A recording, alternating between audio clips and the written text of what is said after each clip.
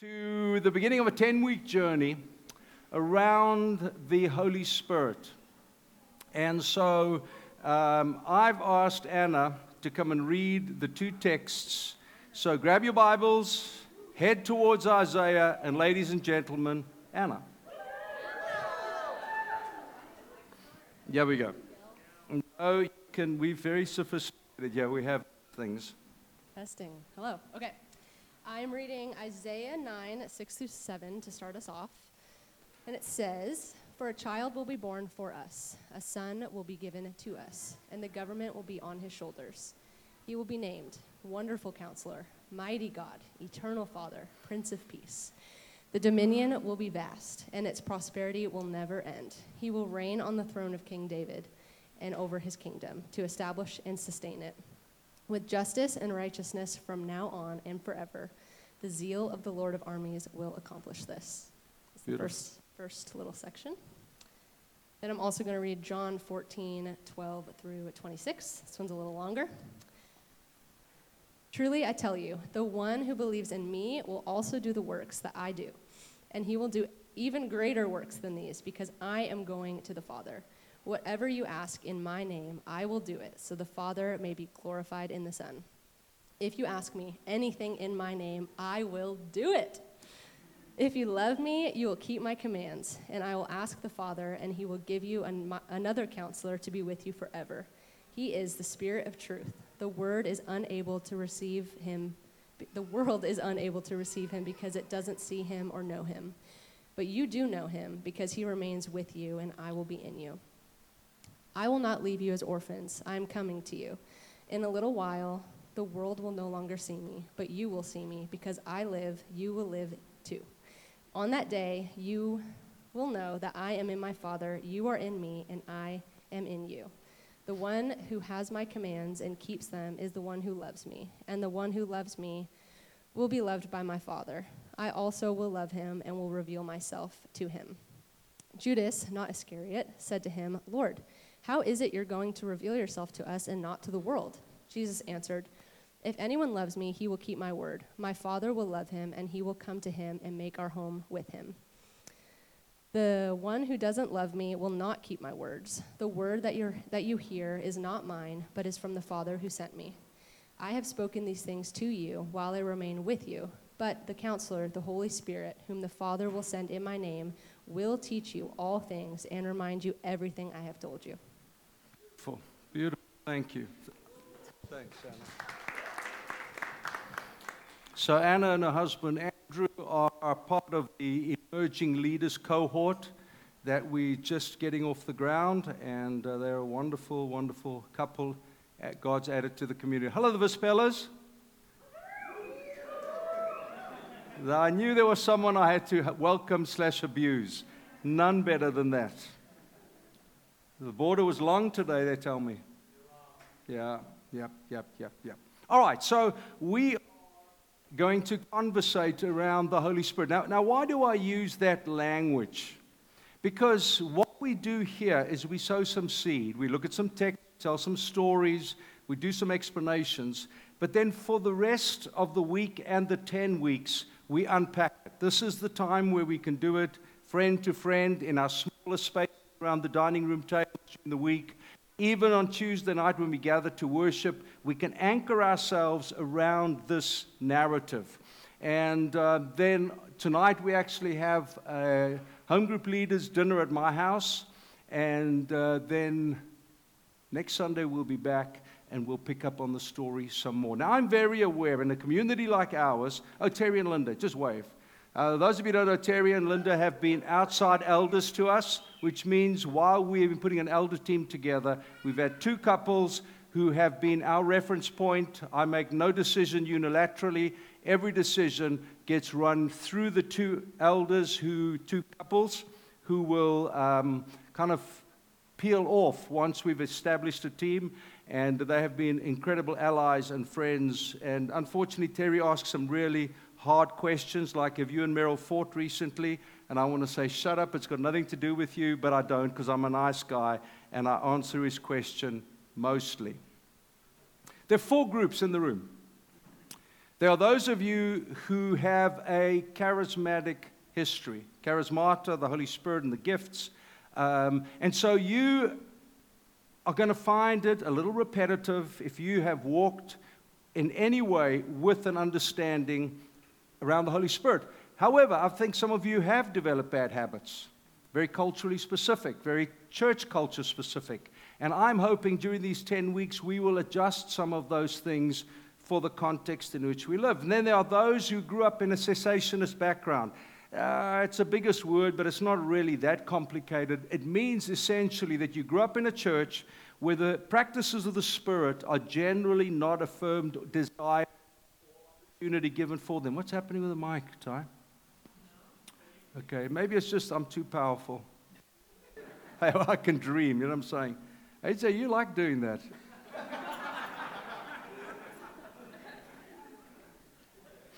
So not only are some of you have been experienced and exposed to the charismatic, but you've also, secondly, some churches where none of this makes sense to you. You're brand new in terms of moving out of that model. Thirdly, and I want you to listen very carefully, some of you have been manipulated by the gifts. I think some of the most destructive words in Christendom is, the Lord told me. My sister's a prophet, an amazing prophet, incredibly accurate prophet, but you cannot have a coffee with her without her mentioning 50 times what the Lord showed her. To some of you, that's incredibly arrogant. How do you know? I mean, how do you really know? I've had people say to me, the Lord, you know, I was praying about it this morning and thinking, you know, in the Old Testament, they solved it quite simply. If you were wrong, you got stoned. And that's not marijuana stoned, that is like stoned. I think it'll solve a lot of problems. Honestly, let's just stone the junkies, you know? Because it can do an incredible amount of damage when we are in a presence, waiting on God, wanting to hear a word. Someone comes and says, God's told me for you, or something like that. It's quite possible, and I know, because some of you have spoken to me, you have felt manipulated. And so we've got to find a way through that. We've got to dismiss the pain, trauma, and uncertainty of what you've experienced to help you find a sweet spot where God, the Holy Spirit, can truly be active in your life. And those of you who do pray and prophesy, I'm asking you to just drift away from those words just a little bit. We can say exactly the same thing without using those words. You with me? We'll talk more about that at some of our workshops. So it's those who've been around a long time, those who've come from churches that believe those days are long gone, those of you who have felt very manipulated around the use of the gifts, and then fourthly, delightfully, those of you who are clueless as to what I'm talking about. They're my favorites. Just cessationism, gifts, charismata, what on earth is all of that? But what we are trying to do is to create an environment, an ecology, if you wish, where we can seek Him, where we can meet Him, where we can understand Him. Let me use an illustration here. Austin, I'm sorry, I don't think I'll damage it. All right, so here we go. If I was to stand in the middle of all of you, and there were some of you below me and some of you above me, and I held this guitar like this, and I said, I hold in my hand a guitar. Those to the right of me will say, and I say, what does it look like? They say, oh, it's easy. It looks like a bit of a voluptuous lady with a big belly button. She's got a long neck like they have in Africa where they put lots and lots of chains on, and then she's got like this tiara thing going on there. That's what a guitar is. Oh, no, say these people. No, you're absolutely crazy. That's not what a guitar looks like. This is what a guitar looks like. Yeah, you got the part right about the little voluptuous shape, but yeah, it doesn't quite look the way you do. The people who are underneath are saying, oh, hell no. You guys have got it all wrong. This is what a guitar looks like.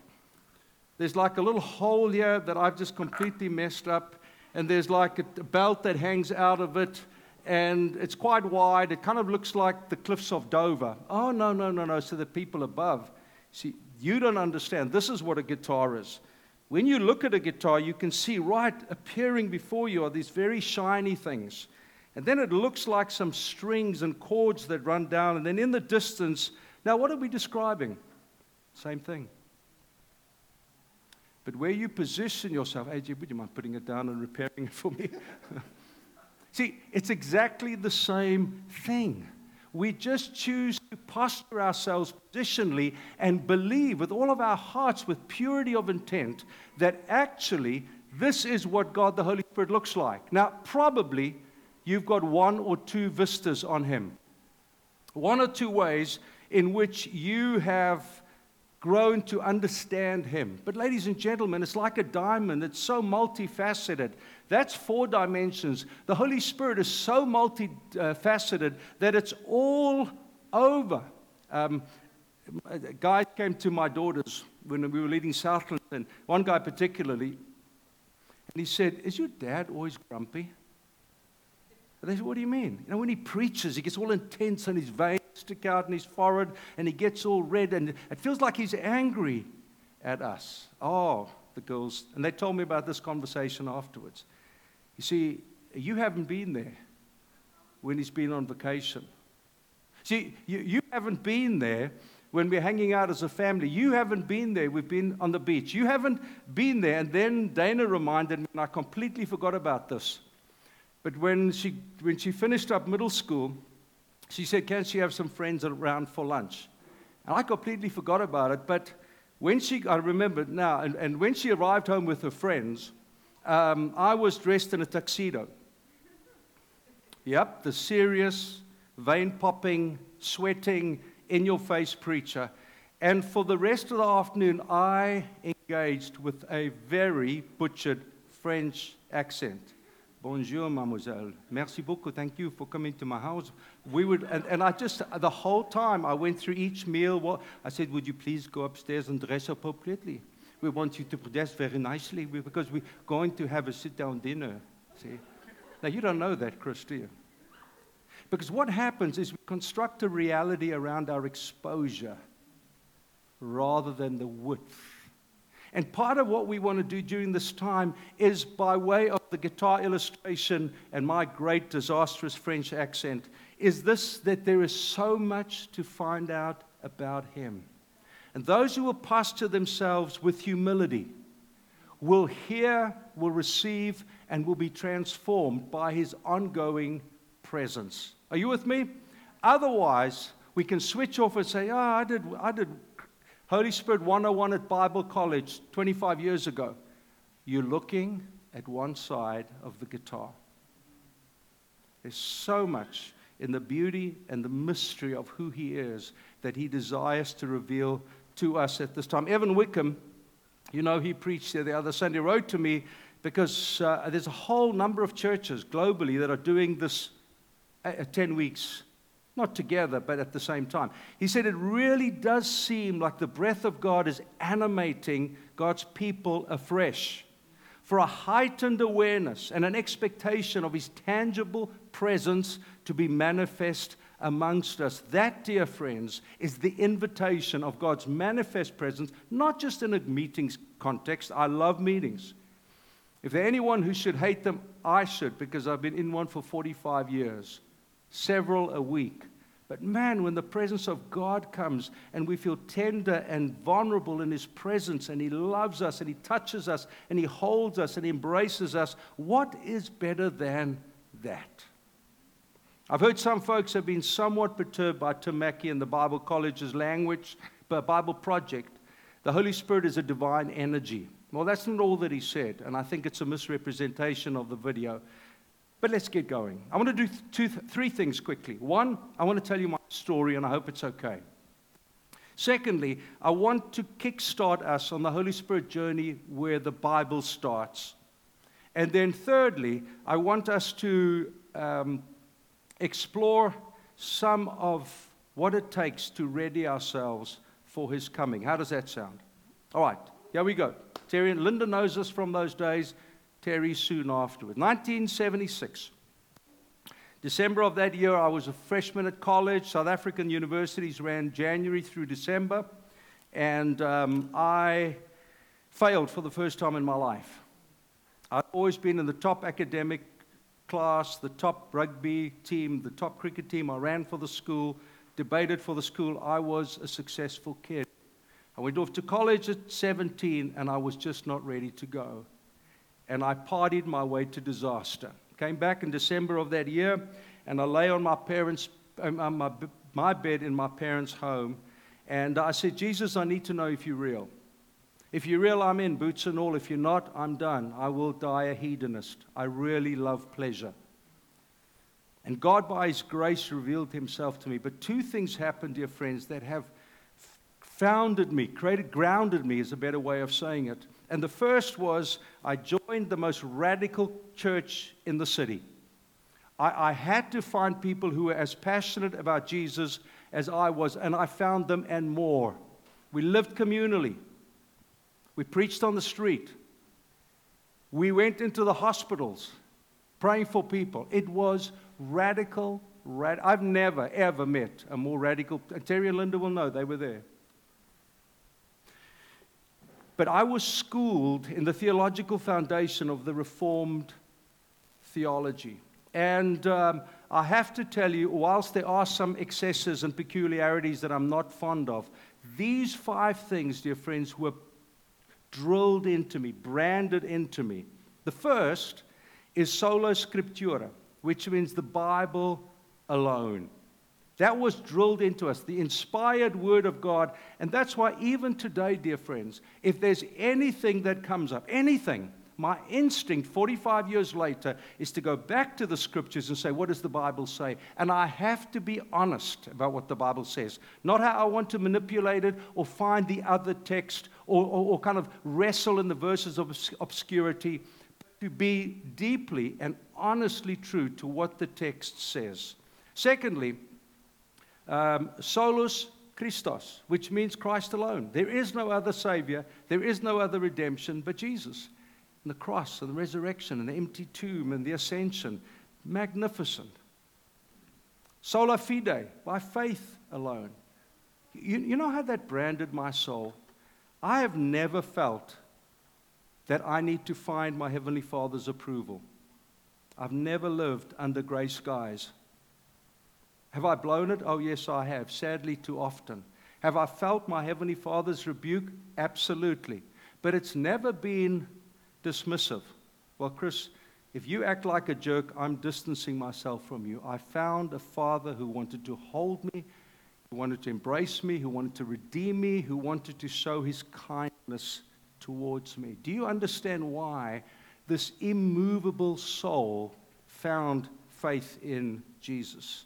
Sola gratia, grace alone. I wish I could teach on these things because they are such exquisite truths.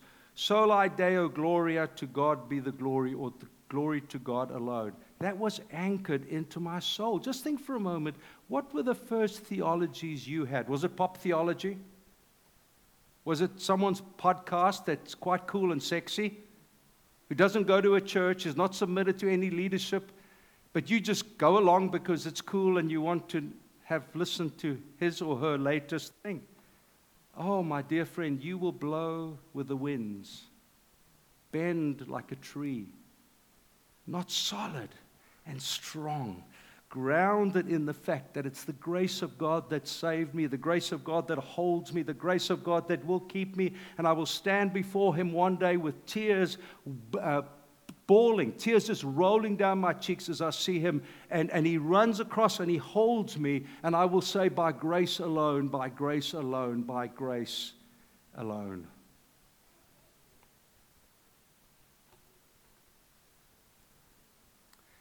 But there was a second thing that deeply shaped me. I was so hungry, dear friends. I ran to every single meeting I could. By that stage, I was 18. And any meeting I could, had been Methodist and Dutch Reformed, meaningless. I was so hungry. I went to everything I could.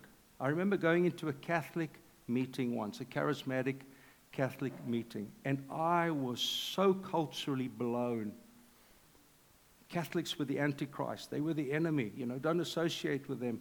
And here is a room full of people who are worshiping tears streaming down their faces, in love with Jesus, compelled and captivated by it. So they said, who wants to speak in tongues? I thought, I have no idea what that is. I can speak 2 languages, but I have no idea. So I walked to the front, and I feel this gentle little hand on my shoulder. And now I cheat, so I look like this, and it's a nun. It's God's sense of humor, isn't it? It's a nun who prays for me. And I want to flip her hand off. Can I have a real man, please? It's God's beautiful sense of humor. And as I lifted my arms, God filled my mouth with His gift of tongues. But you see, and I think it's on the screen, although you guys haven't been putting the thing up, I realized that the Holy Spirit was real. He was a person, He was intimate, and He was dunamis. There we go. He has power, or was power. That was the way I felt, to get us to be witnesses, because we preached on the street Friday night, Saturday morning. Please don't tell me you go to a lot of meetings. Please. Please. We preached on the streets Friday night, Saturday morning, Saturday night. We went to a home group every week. We had a prayer meeting every week. We had a Sunday morning meeting and a Sunday night meeting. And the consequence of that was we loved Jesus more. And I was your age. He was power to get us to be witnesses. He was power to do miracles. We expected Him to heal, and He did. He was power to speak in tongues. He was power to have these encounters. All right, I'm going to leave all that out. Do you understand? That was my story. And it branded me. I hunger for the Holy Spirit. Even when we've got everything planned, we talk outside, and what are we going to do? And then I'm standing there in the worship. Holy Spirit, where are you here? Loved what they did. But where are you? We can do that. Texted my boy yesterday in San Diego. Said, hey, Bones, what are you up to? He said, I'm at this coffee place, and they got some local artists playing. I said, any good ones? He said, yeah, the school's just done an Amy Winehouse story. It's pretty good, Dad. See, we can do this. But we can't do the power of God.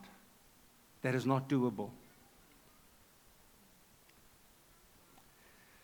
So what about His story? That was my story. What about His story? Grab your Bibles with me, if you don't mind, and go to Genesis chapter 1. Of course we have to go there. Let's start at the very beginning. It's a very good place to start. Genesis, are you with me? Okay, Genesis 1:1. In the beginning, or it may be interpreted from before the beginning, God created the heavens and the earth. Now the earth was formless and empty. Darkness covered the surface of the waters, watery depths, and the Spirit of God was hovering over the surface of the waters. Then God said, let there be light, and there was light, and God saw the light, and it was good. And God separated the light from the darkness, so God called the light day, and the darkness He called night. And there was an evening, and there was a morning, and there was one day. You don't have to be a literalist around this. You know, Peter writes, and he says, one day is as 1,000 to the Lord. I don't think we have to be bound by this, and so it's got to be kind of a new earth, and it's honestly, it's sideshows. I want to see people encounter the living God. And I have a theological squishiness that allows me, based on Peter's writings, to say, one day is as 1,000. But God, the Trinity, is here. Do you see Him? Them? In the beginning, God. Well, that tells us that the Father was there with a majestic plan. From darkness to light, from chaos to order, from blackness to beauty. Well, where's Jesus there? Well, God said. Who is Jesus? Jesus is the Word of God. Isn't He? Didn't John 1 say, in the beginning was the Word, and the Word was with God, and God was, and the Word was God? In the beginning was the Word. Yeah, you know what I'm saying. See, Jesus was there. He was there in the beginning. And Colossians tell us, for everything was created by Him. Jesus, in heaven and on earth, the visible and the invisible, whether thrones or dominions or rulers or authorities, all things have been created through Him and for Him. So the Father was there, The Son was there, and then the sweet Holy Spirit was there. You see, my notion of the Holy Spirit was almost like Marvel, like Hulk, just with this big fist, because he's dunamis. And that's the message I heard over and over again. He is power. And so my image was not that of a hovering, like Susie so wonderfully described a few weeks back, of the dove hovering gently. That wasn't my picture.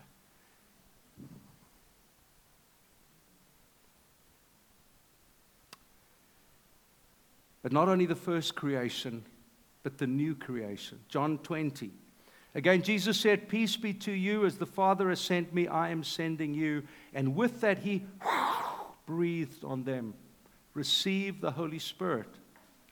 The same breath of God in Genesis 1, the same breath of God in John 20. If you forgive anyone's sins, their sins are forgiven. If you do not forgive them, they will not be forgiven. Now, that's a complicated piece. And so what we do is to try and understand the Trinity, we use illustrations like, well, the Trinity is like an egg. You have the shell, you have the white, you have the yellow. Or it's like the three-leaf clover. Or it's like H2O. Well, those are okay, but they keep us in kindergarten theology. It's far weightier, far more complex, far more beautiful. Please be mystified by the Holy Spirit. Please, it's okay. I said to Meryl, and as you know, we've married almost 42 years, and I said to her, "Babe, you know, you mystify me. Thank you. Please don't let me ever work you out, because then I might get bored." She mystifies me. I look at her sometimes and I think, who is that woman? Who is a woman so compelled by beauty? Walking on the beach in Dubai, little shells, not more than half a dime. And she says, Chris, stop. And I'm thinking, I don't know what. And Chris, they're treasures. But like dead serious. They are treasures. You're just walking on these treasures. That's mysterious to me, or stupid. But I'm choosing mysterious. Now, in the same way, it's okay to be mystified by the Holy Spirit, to say, Chris, I don't get it all. I don't get it all after all these years. We are graced with tenderness to explain the eternal and the indescribable. I'm sorry it's kind of wordy today, but I just want to open your hearts up a little bit beyond your own trapped perspectives. Francis Chan, in his book, The Forgotten God, quotes St. Basil the Great, whoever he was. What does the Spirit do? His words are effable in majesty and innumerable in quantity. How can we even ponder what extends beyond the ages? What did he do before creation? How great are the graces he showered on creation? What poor will he veil in the age to come? He existed, he pre-existed, he coexisted with the Father and the Son before the ages. Even if you can imagine anything beyond the ages, you would discover the Spirit is even further beyond. Open your heart. Be ready for God, the Holy Spirit, to reveal himself progressively to you. Two funny little stories. I was on my YouTube feed. Why? I have no idea. There are these gender reveal moments with kids, you know. And so the one is there's a mother standing with two daughters. And the father is standing there and he throws something down and pink just comes again. And he cannot believe it. He storms off. You see, he did not want pink. He wanted blue. Because his baby wasn't what he thought his baby was going to be. And then there was another one which is better, actually. It was gender reveal. Couple there, and they kind of pan over the crew a little bit. And as they do the reveal, again, can't remember exactly how, it's blue. She mutters away because her great-granddaughter was going to be named after her, but it's now her great-grandson. You see, God might reveal himself to us in ways we want to storm off. Are we okay with that? when He chooses to reveal Himself, may it inconvenience your own introspection, your own vulnerability, your own uncertainty, or just the fact that you've lived this bigger Holy Spirit journey, but now you're finding it is not quite the way you think He was. Okay. Thirdly, my story, the beginning of His story, and now readying myself for His coming. I think it's on the screen, but the British author, pastor, Simon Ponsonby, in his book called More, great little book, enumerates the things that are obstacles to a deeper walk with the Holy Spirit. Here they come. Number one, an unexpected heart. An unexpected heart. Don't read the rest of them. If I had time, I would have done them in a clever way, like one at a time, like Bill Doctrine would have done or something.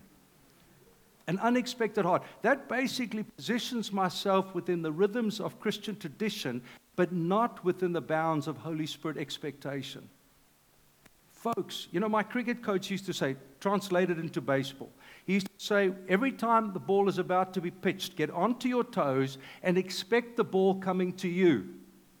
When do you drop catches? When you're on your heels and you're not expecting the ball to come to you. It's like, oh! Now, the unexpected heart is just not anticipating, expecting, or desiring God the Holy Spirit to come and meet with them. I'm asking, with a heart of grace, beautiful, beautiful Genesis types, open your hearts up. Can I say this? I understand there can be things where you just want to keep Him at a distance. But there is joy when He comes, far greater than the joy you create in your own authorship. Secondly, an unyielded life, which with that. The unyielded life is a life where we are fairly dogmatic around what we believe and what we do, and basically, forgive my crassness, to hell with Him. To hell with God. I'm not yielding. I'm doing this. Now, you do with that God whatever you wish. It's such a foolish posture, because not only is He a tender, kind, generous God, the Father, but the Holy Spirit will niggle away at us and bring us to a yielded space. It's easier and quicker if we yield ourselves. Thirdly, unconfessed sin. He is the Spirit of holiness, you know that. He cannot reside where there is unconfessed sin. Please understand that. Remember again what Susie so wonderfully said. He is like a dove, gently perching on our shoulder. And one of the ways we flip Him off, I didn't mean that to say that, but that's what I said. I meant flick Him off, is unconfessed sin, where we hold to the sin that brings us so much seeming pleasure, but shadows our soul with distance from God. Fourthly, an undiscerned enemy. When we went to Eastern Europe for the first time, just after the wall came down, the pastor said to us, in the old days with the Stasi, the security police, and the communist state, we knew who the enemy was. We knew.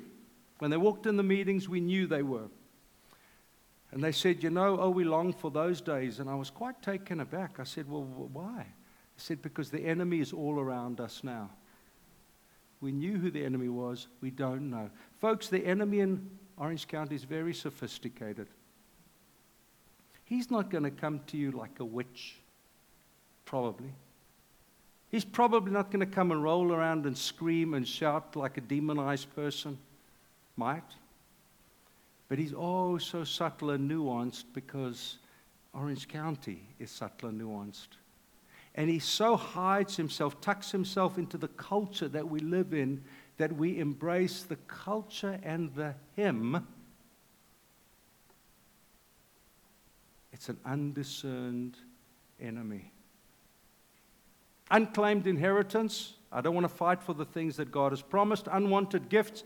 God, please don't give me those gifts. And unbelief because of unworthiness. Because of unworthiness. Okay.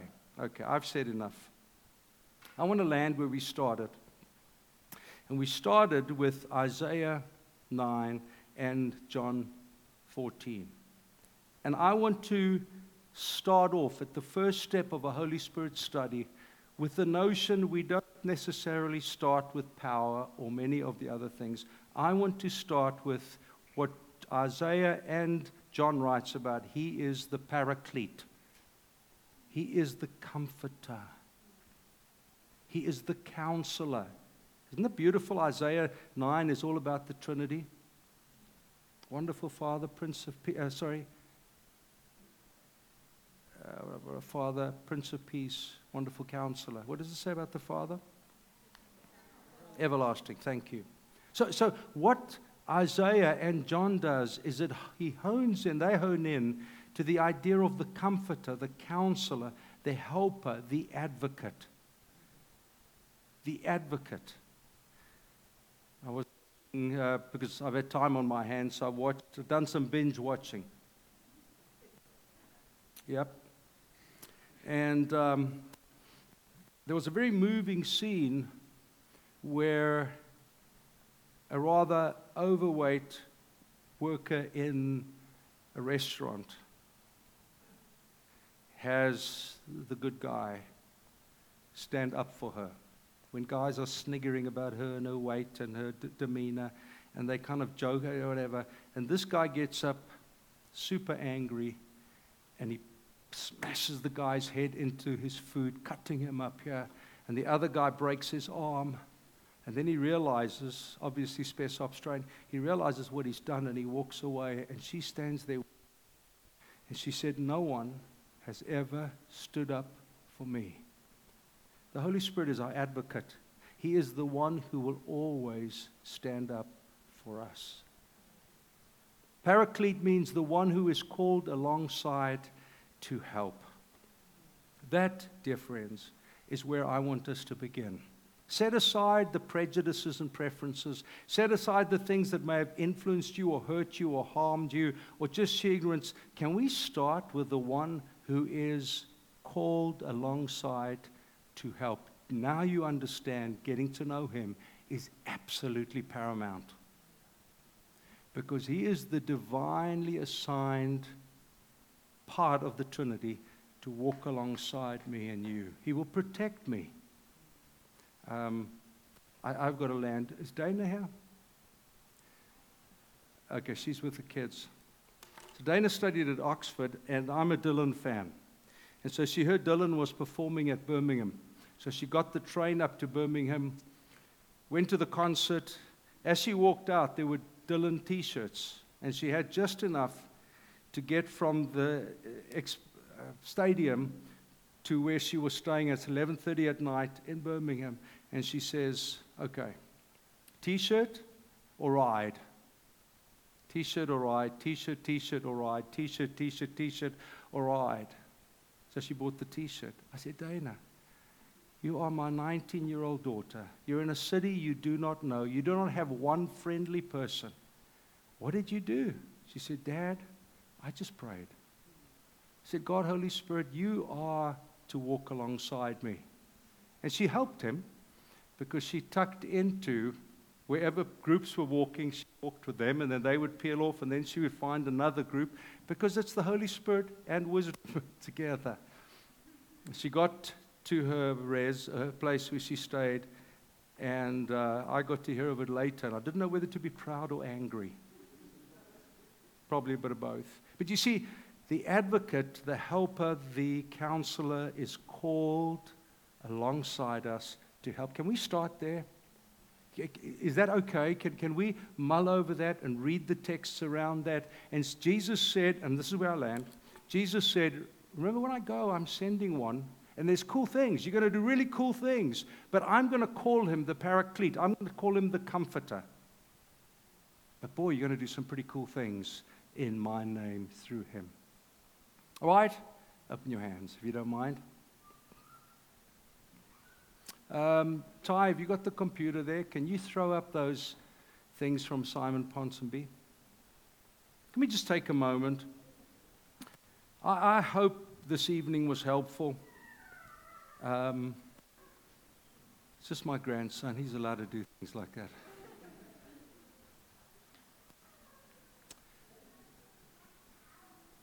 I'm just going to go through these slowly in prayer. Just ask God what, or if any of those are pertinent to you. Father, I thank you for this great little book. But Simon raises some questions, and I guess we all fit in there somewhere. And so we come with humility and with a tender heart to say, Lord, I'm sorry that it's in one or more of these places that I have found myself recently, and that's why I'm petrified of your Holy Spirit coming. I've tasted of your gifts, and I've seen lives change, but I no longer have an expectant heart. I don't live a yielded life. Sweet surrender is not at all compelling to me right now, because I don't know if I can trust you. The unconfessed sin has held me captive. My eyes cannot steer away from the thing that so easily ensnares me. I read this morning Paul saying in 2 Corinthians, he said, I have a thorn in the flesh. And people debate what it is. It's not really debatable. He says it's a messenger. It's a messenger from darkness that whispers to me non-stop, non-stop, non-stop. You don't qualify. You're not good enough. You're not capable. You're not really a Christian. Over and over and over again. An unclaimed inheritance. God has given promises, but you're no longer fighting for them. Unwanted gifts, self-explanatory, and unbelief because of unworthiness. Would you take a moment where you are? We're not going to call people up, but would you take a moment just where you are and let God, the Holy Spirit, the one who walks alongside you, just highlight the thing that he deeply desires to gain access into your heart, and that's the obstacle.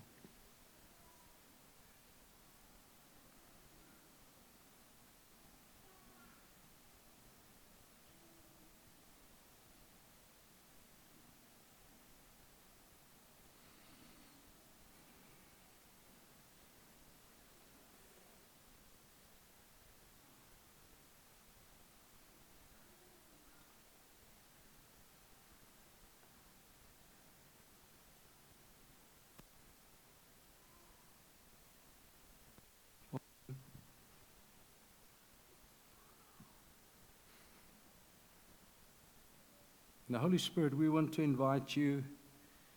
It seems crazy to even say that.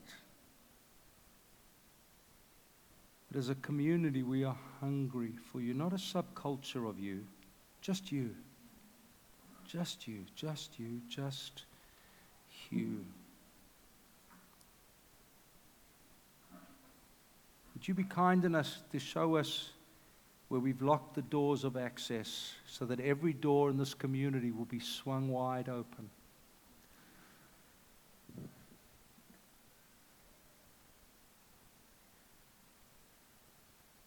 Come, Holy Spirit, is what the series is called. Come. It's not to the church and for the church only. We're desperate for your presence in our city and in our nation. Desperate, desperate, desperate. Would you stand with me, please? We were going to do a Q&A. I think it will disrupt the moment. I just want us to sing one more song together in that same posture. Thank you. You've been wonderful tonight. I hope I've been helpful.